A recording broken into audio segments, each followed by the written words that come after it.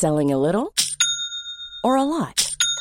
Shopify helps you do your thing however you cha-ching. Shopify is the global commerce platform that helps you sell at every stage of your business. From the launch your online shop stage to the first real-life store stage, all the way to the did we just hit a million orders stage. Shopify is there to help you grow. Shopify helps you turn browsers into buyers with the internet's best converting checkout. 36% better on average compared to other leading commerce platforms. Because businesses that grow, grow with Shopify. Get a $1 per month trial period at shopify.com/work. Shopify.com/work. Ryan Reynolds here from Mint Mobile. With the price of just about everything going up during inflation, we thought we'd bring our prices down. So to help us, we brought in a reverse auctioneer, which is apparently a thing. Mint Mobile Unlimited Premium Wireless. How to get 30, 30, bit to get 30, bit to get 20, 20, 20, bit to get 20, 20, bit to get 15, 15, 15, 15, just $15 a month? Sold! Give it a try at mintmobile.com/switch. $45 up front for 3 months plus taxes and fees. Promo rate for new customers for limited time. Unlimited more than 40 gigabytes per month. Slows full terms at mintmobile.com.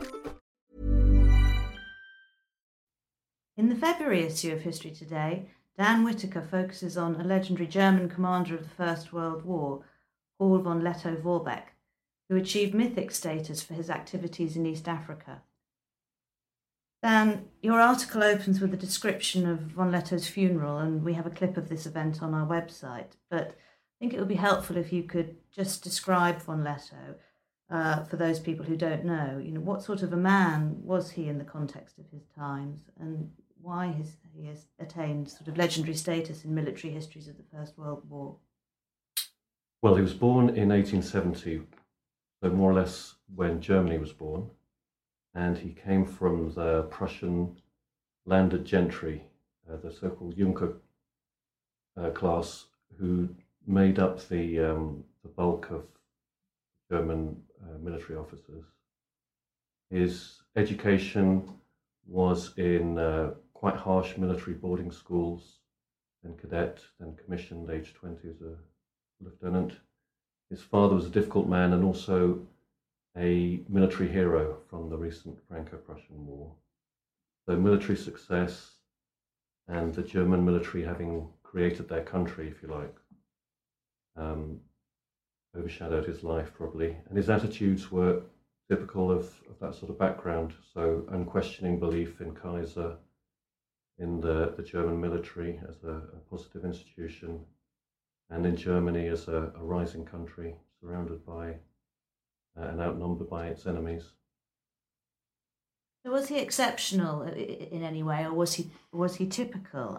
What is he known for in terms of the East African campaign and the outcome of that war? You know, both for the Germans and the Allies. From the Allies' point of view, he was a cause of great difficulty, really. East Africa was just a sideshow to the European theatre. But von Lettow's actions were a source of chronic pain, I suppose, for the Allies. He began his actions right at the beginning of the war, invading what's now Kenya, British East Africa, in August 1914. And he was still fighting 2 weeks after the end of the war, before they convinced him to surrender in Zambia, what's now Zambia.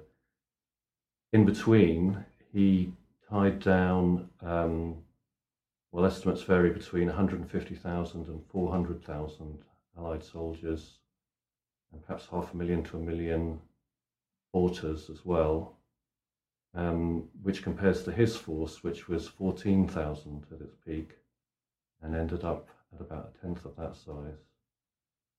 So during that time, he faced the armies of Britain, South Africa, India, Belgium, Portugal, and a lot of the African colonies, Nigeria, Kenya, Ghana. His campaign was something of a career graveyard for many British generals. On the German side, they were certainly pleased, and they showed that through promotions. He arrived a colonel and left a general. Medals, he got the Iron Cross, as his father had, and the highest Prussian award, known as the Blue Max.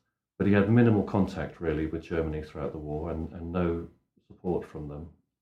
He only had an occasional bits of news, such as that his brother had died on the Western Front. He did achieve his aims, though. He kept all of those Allied soldiers away from Europe, and he was unbeaten throughout the war. Perhaps it's also worth mentioning that his actions had a great impact on the Africans as well. Generally, death and devastation in a war that could have been avoided. Indeed, the German governor of East Africa tried very hard to keep neutrality and avoid conflict, but von Lettow really wasn't having any of that. So he's viewed as successful by the Germans, but not so much by the East Africans, and the Allies have had to give him credit for what he achieved as a guerrilla leader, really.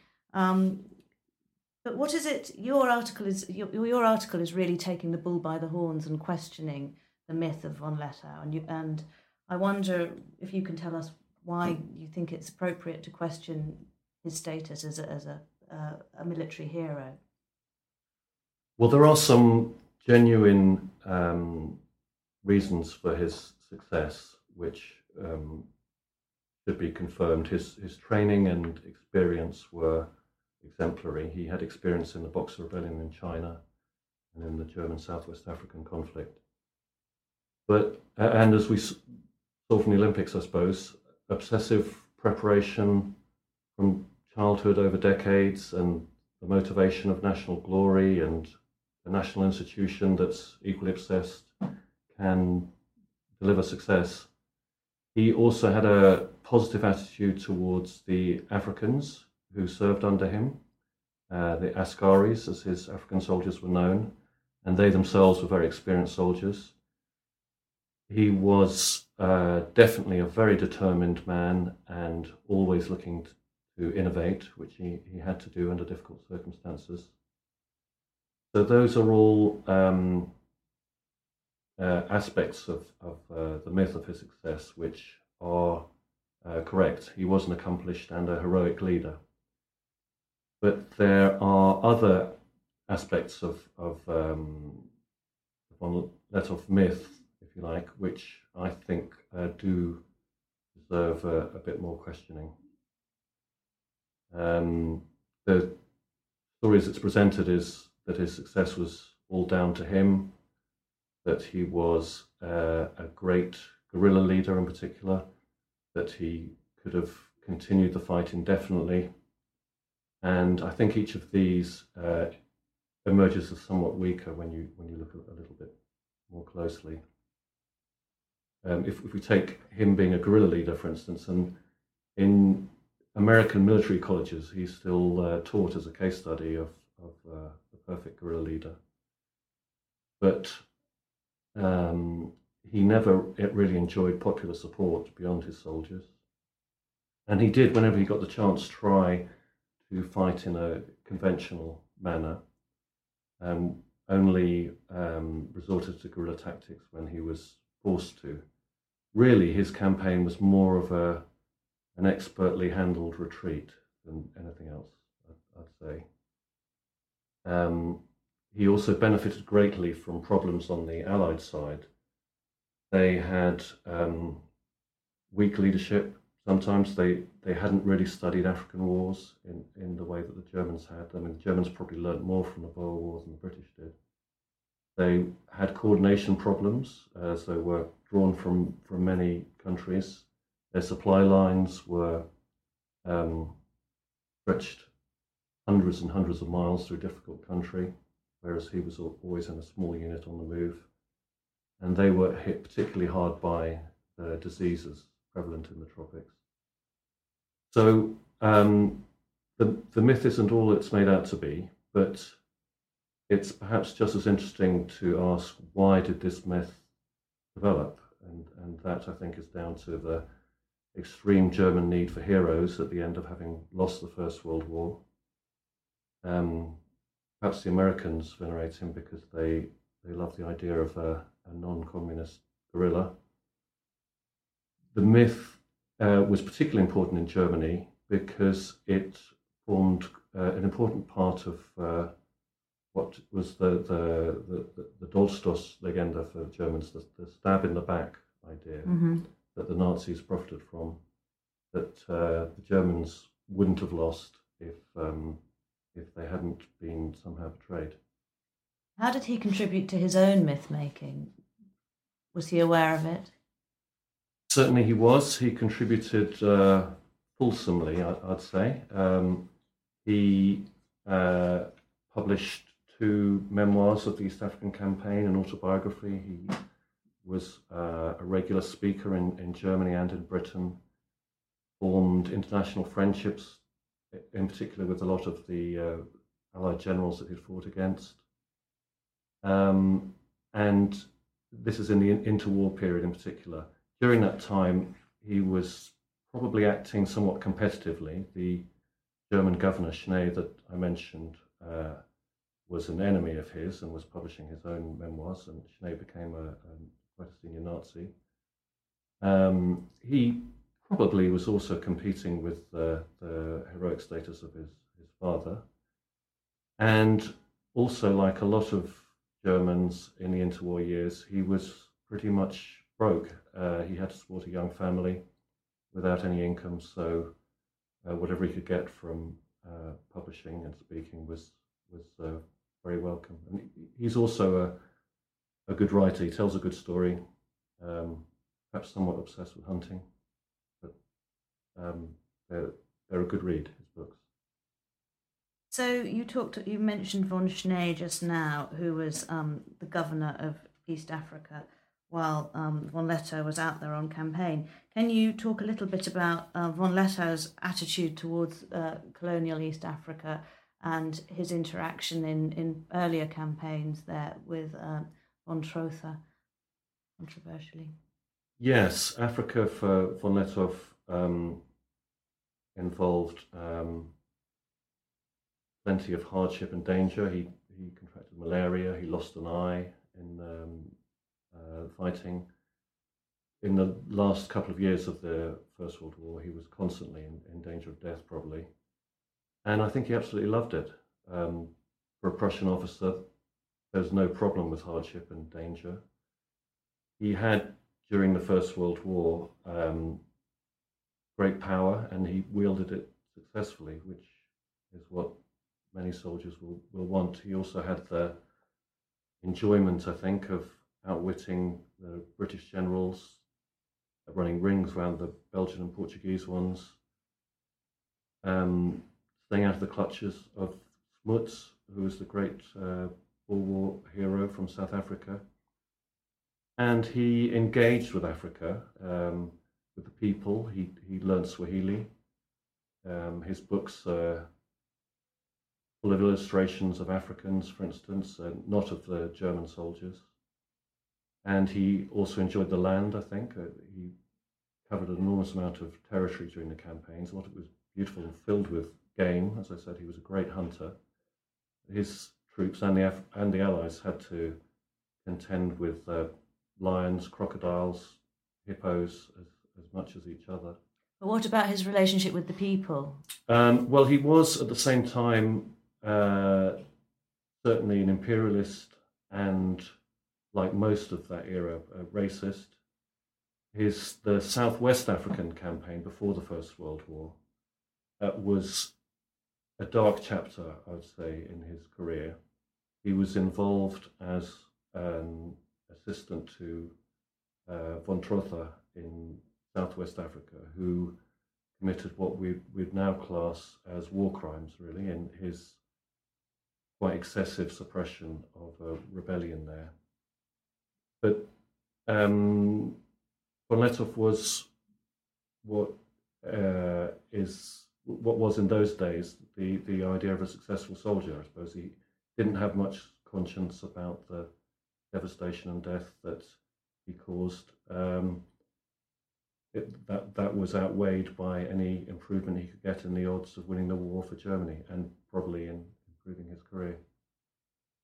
So perhaps finally you could tell us a little bit about his reputation today, both in Germany and in East Africa. Is it time to abandon the prism of heroics as a means of understanding historic wars, do you think? His reputation in Germany has remained fairly strong. There are plenty of Letto Vorbeck Strasses in German towns. He benefited, I suppose, from being a great soldier, but also a non-Nazi. He had a mixed relationship with the Nazis, but never joined the party. And that's allowed the Germans to retain him as a hero, a military hero, when they hadn't really had many. His reputation amongst historians has swung over the years. And the idea of a hero being the way to understand historic wars, I think is probably something that you at History Today will have debated more closely than anyone. For me, heroism is a small part of the explanation of why things happen, and the heroic stories are usually biased ones, I'd say. There were many heroic African mothers and elders in that campaign who held their villages together when the men had been press-ganged and all the food had been requisitioned. Their story doesn't get told. But humans do, we do need stories, and heroism can bring those stories alive. I work myself in East Africa, and whenever I have to face the very minor hardships and problems that I do, I often ask myself, what would von Letto think? To console myself. He does remain a figure that's much talked about, particularly in Tanzania. So Africans are talking about him still, in your experiences working there today? He's an important figure in Tanzanian history. He's a reminder of the German colonial past, which is unpopular, but at the same time, his black African soldiers were very successful. They beat white European armies, and I think that contributed to the confidence that some people in Tanzania needed to mount their own independence movement. So it's a mixed picture. And are they re-evaluating that picture now, particularly at the anniversary, the centenary of the First World War is coming around again? I think they will be. I look forward to my next trip back to see how that's going. But history is very much alive there still. Thank you very much, Dan Whitaker. Botox Cosmetic, out of botulinum toxin A, FDA approved for over 20 years. So, talk to your specialist to see if Botox Cosmetic is right for you. For full prescribing information, including boxed warning, visit BotoxCosmetic.com or call 877-351-0300. Remember to ask for Botox Cosmetic by name. To see for yourself and learn more, visit BotoxCosmetic.com. That's BotoxCosmetic.com.